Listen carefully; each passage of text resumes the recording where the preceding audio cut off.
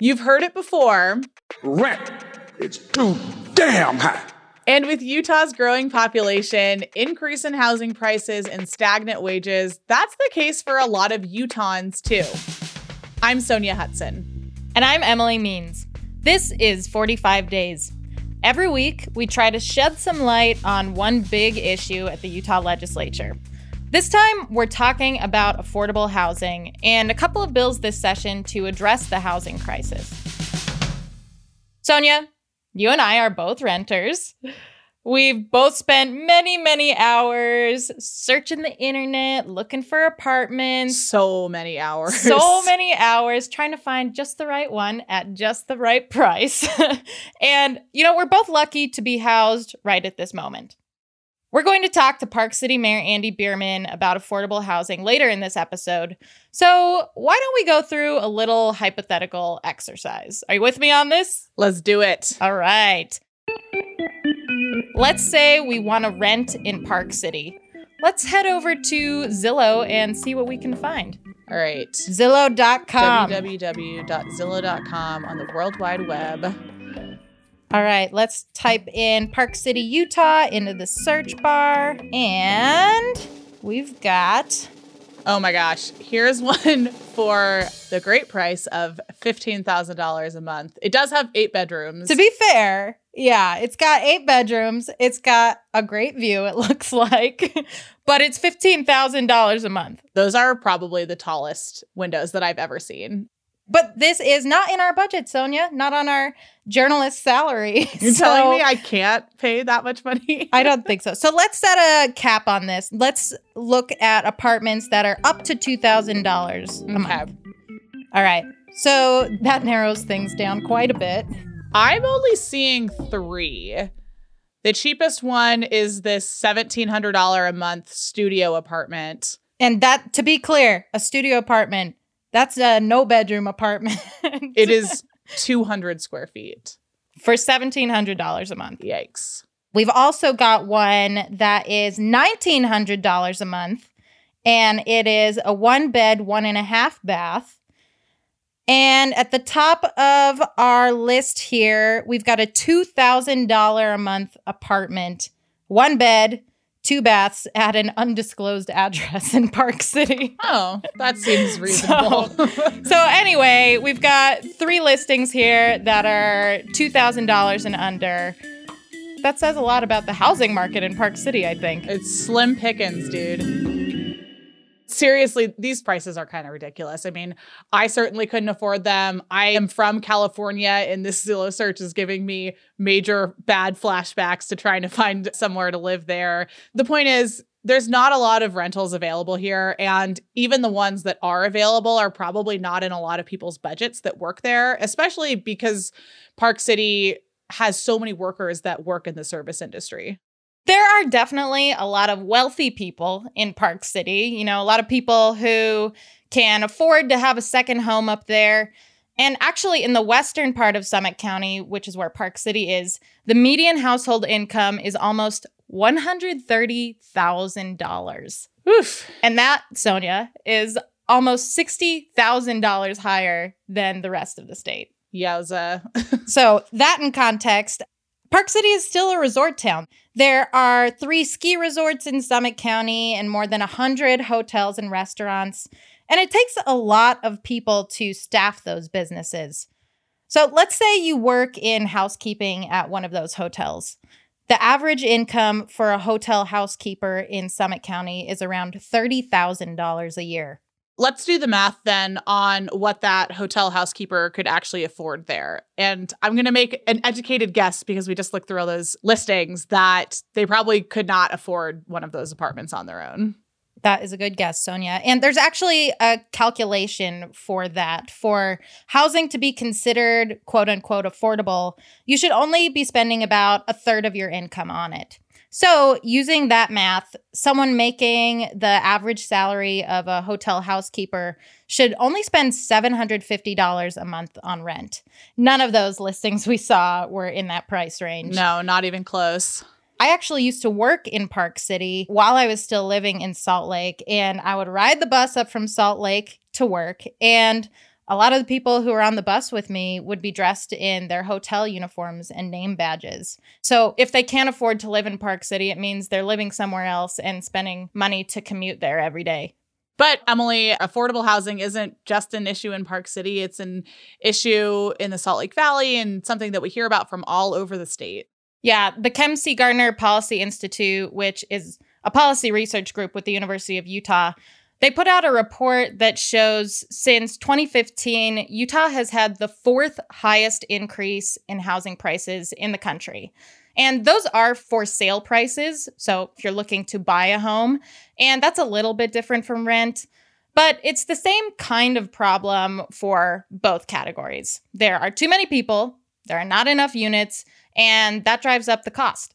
And you can see just from that report that this is a problem that's been building for years now, because that report talks about this big increases in housing prices over the past 6 years. And when I talk to people that have lived here for decades, they just cannot believe how much the cost of housing has gone up. KUER even did an episode about affordable housing on a different podcast almost 3 years ago. And in many ways, it sounds a lot like the episode that you're hearing today. The problem is still huge for the state. People and lawmakers and news organizations have been talking about this for years now, and the state has developed some new programs and put some money into trying to fix it. Can you tell us about how the legislature is addressing the problem this year? Is it more of the same or something a little different? This year, Republican Representative Ray Ward is sponsoring a bill that will loosen restrictions for internal accessory dwelling units, or ADUs as they're called sometimes. Those are things like mother-in-law apartments or basement apartments. Yeah. So Ward's bill would remove some of the zoning and construction restrictions around those basement apartments. And it would also put some funding toward low-interest loans for people who want to build them. Ward says if there are more of these apartments, these accessory dwelling units, then that means there will be more affordable housing available. We as a state have rightfully spent a lot of time already trying to think about affordable housing and how to make things better for folks, sometimes building units, sometimes with tax credits that we put in place. And all of those individual little programs, I would say, have failed before the inexorable demands of supply and demand being in balance. When we restrict supply and demand goes up, the cost goes up. Some cities have already started loosening restrictions on these types of units, like Park City. And I talked to Andy Bearman, who is the mayor of Park City. Affordable housing is one of the city council's big priorities there. So I started by asking Mayor Bearman to explain what makes Park City's housing problems unique. Park City's problem is particularly challenging because the rising cost of land and housing is so acute in Park City. The median home sale has risen to just under $2.5 million, which puts it in the realm of absurd for not only our workforce or our teachers or essential service workers, but even doctors, lawyers, professionals can't afford to live in town. So it's been very difficult to keep a middle class in Park City. How has the city approached this problem? About 5 years ago, we set an ambitious goal, or what seemed like an ambitious goal, to build 800 new units by 2026. And the idea behind that is at that point, 5 years ago, we had about 15% of our workforce living in Park City. And that number was on the decline. And doing the math, we had to build 800 new units to keep that even at a baseline of 15%. So we've been working towards that. We've accomplished that with several hundred new units. We are fortunate as a community that there are a lot of key pieces of land that we have acquired over the years or owned through the years, and we've been able to build some of our own projects on those properties. However, at the rate we're going, we're going to fall short. So council is really looking at other ways to promote housing. We are looking at models that allowed us to build more units and maybe shift from a for-own model to a rental model. And we're also looking at our code and seeing how we can incentivize the private sector or even our nonprofit partners like Habitat for Humanity and Mountainlands to do more projects in Park City. Talk about the role of accessory dwelling units in addressing Park City's affordable housing program, and if your community likes them. They're actually allowed in most of Park City. So they're zoned for. The challenge with accessory dwelling units in Park City is they're mostly blocked by the HOAs. So the city allows it, but the HOA laws as an overlay don't allow it. Council does feel like they're a good tool. In fact, our most recent housing project, we built 4 units that had accessory dwelling units attached to the affordable units. So it's something we're supportive of. However, we are not at all supportive of the current piece of legislation, the HB 82 by Representative Ward. Why not? You know, it's frustrating for us when the legislature tries to come up with one-size-fits-all roles that they overlay across the state because every community has slightly different needs. And one of these pieces of legislation a few years ago was the short-term rental bill, but it basically took away the inability of towns to monitor and police those short-term rentals. And as a result, Park City now has over 5,000 short-term rentals in our housing, and over 2,000 of those are illegal units. And the challenge with that is it's decimated our workforce housing. Previously, a lot of those units were affordable housing. With this new model, not only can you get away with having them unlicensed, but you can make more money with them potentially. So my concern is if we do something that facilitates the growth of more ADUs, but we don't have the ability to monitor those, we're just going to make a growing problem all the more acute. So as it stands, I like the spirit of the bill that we need to promote accessory dwellings in Utah, but I think it needs to be done with a scalpel, not a sledgehammer. As it stands right now, then, accessory dwelling units haven't necessarily been as useful a tool as you've wanted in affordable housing. No, we see the potential there, but again, so many of our HOAs restrict them. We haven't seen widespread use, but I will say the city thinks we can refine it some more to encourage it. There are some neighborhoods where they're allowed and they don't have HOA restrictions. And we've talked with those owners and found out, what the barriers are for them. And part of our new housing code that we hope to implement later this year, it's currently in front of the Planning Commission, is going to loosen some of the restrictions on ADUs and hopefully allow for more use of that in Park City. So we see those as a strong tool. The downside is always neighborhood impacts. Do they have enough parking for those units? Are those units legal? Are they safe? And how do they impact the surrounding neighbors? I think generally there's more fear that they'll have impacts than there are actual impacts in those kind of situations. Like you said, from community to community, this problem looks a little bit different. So what should a city's role be in addressing its affordable housing woes? Well, I think any city that doesn't prioritize it and address it does so at their own peril. Certainly, it's challenging right now. Communities grow best when they grow at a rate they can keep up with, that your infrastructure, both physical and human and social infrastructure, can keep up with. And I think we're pressed right now because Utah is such a popular place to be. I don't think we're going to build our way out of this. I hear a lot of desire that we just need to build quicker and we're going to solve it. I don't think it's that simple. I think we need to take a hard look at where we're growing and how we're growing and continue to plan that well. And I think planning is best done on a local level. I'd like to see a better conversation on a statewide level. I think the League of Cities and Towns and the Counties Association need to work with the state legislature. And we're not going to fix this by just reducing regulations or taking authority away from local cities and towns. It's something we have to have a comprehensive plan for, and we have to set realistic expectations. And then the legislature can give us the tools. Park City Mayor Andy Bearman said he actually does not support Representative Ray Ward's accessory dwelling units bill, even though that's something that they have focused on as part of their affordable housing solutions. And to him, it seems like it's an issue of local control, right? How do other cities feel about it? Well, that's also the position of the Utah League of Cities and Towns, and they represent almost 250 cities throughout Utah. Basically, the argument is they don't want the state telling them how to run their city. That's an issue that crops up in a lot of different policy areas up on the Hill. Right. The League has been working with Representative Ward on the bill to make it a little bit more palatable for these municipalities, and it's slowly working its way through the legislature. Accessory dwelling units are just one tool in cities and states' tool belts to address affordable housing. What else is the state looking at? The state also has a fund to support the development of affordable housing by helping subsidize new construction. Senator Derek Kitchen, who's a Democrat, has requested $15 million to go into this fund. There's also a request from Republican Senator Jake Anderegg to put $5 million into that same pot of money. And this isn't a new thing for Anderegg. He usually runs at least one affordable housing bill each year. The $5 million that he's requesting is actually refunding money that the legislature cut over the summer when they were cutting the budget because of the pandemic.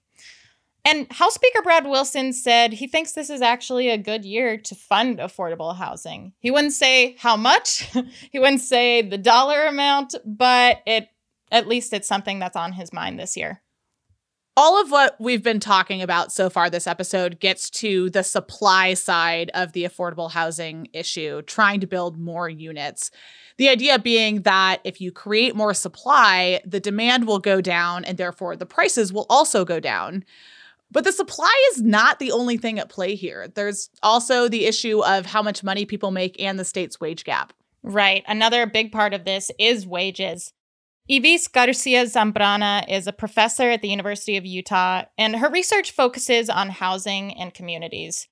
We know that wages have been stagnant in the United States pretty much since the 70s. And we know that that's one of the reasons that more and more families need to have two incomes to be able to compensate. And it is just hard, again, to be able to afford. And that's something the state does have the power to address. This conversation has also become part of the national conversation recently, too.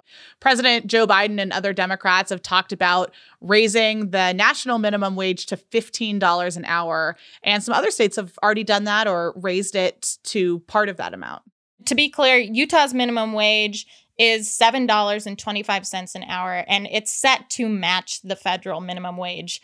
But it's been that way since 2009. A lot has changed since 2009. Two Democratic lawmakers here in Utah have proposed bills to raise the minimum wage. One of them would do it a little more incrementally. But House Speaker Wilson doesn't seem to really support this idea. He said he thinks increasing the minimum wage would set Utah back on its economic recovery. But honestly, the jury is kind of out on that. And there is a lot of conflicting data on how a higher minimum wage would actually impact the economy. So for now, it seems like Utah is mostly focused on building more units to address its affordable housing problems. Sonia, we are halfway through the legislative session. Woo! What else happened this week? All right, number one, Paris Hilton testified at a committee hearing up on Capitol Hill this week about youth treatment centers, the troubled teen industry. She came to support a bill that creates more oversight for those types of centers. And Paris Hilton has been really outspoken about her experience at one of those facilities in Provo. Number two, lawmakers debated a bill that would make it illegal to protest at people's houses.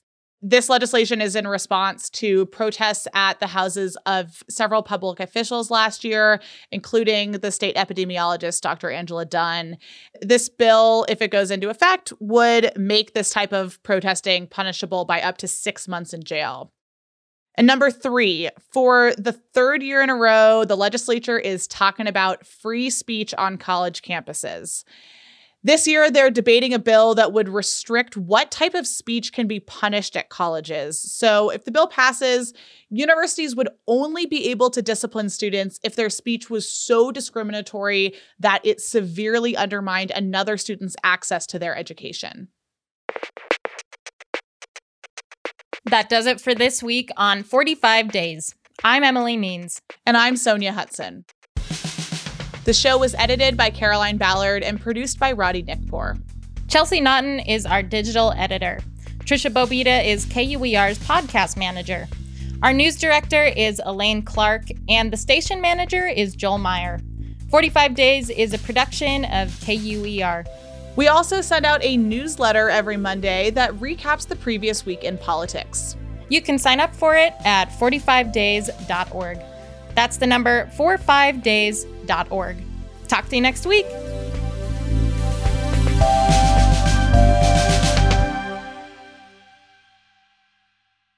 What are we going to do with 8 beds and 7 bathrooms? Dude, I'm telling you, KUER Hype House, just like the TikTok stars. From KUER.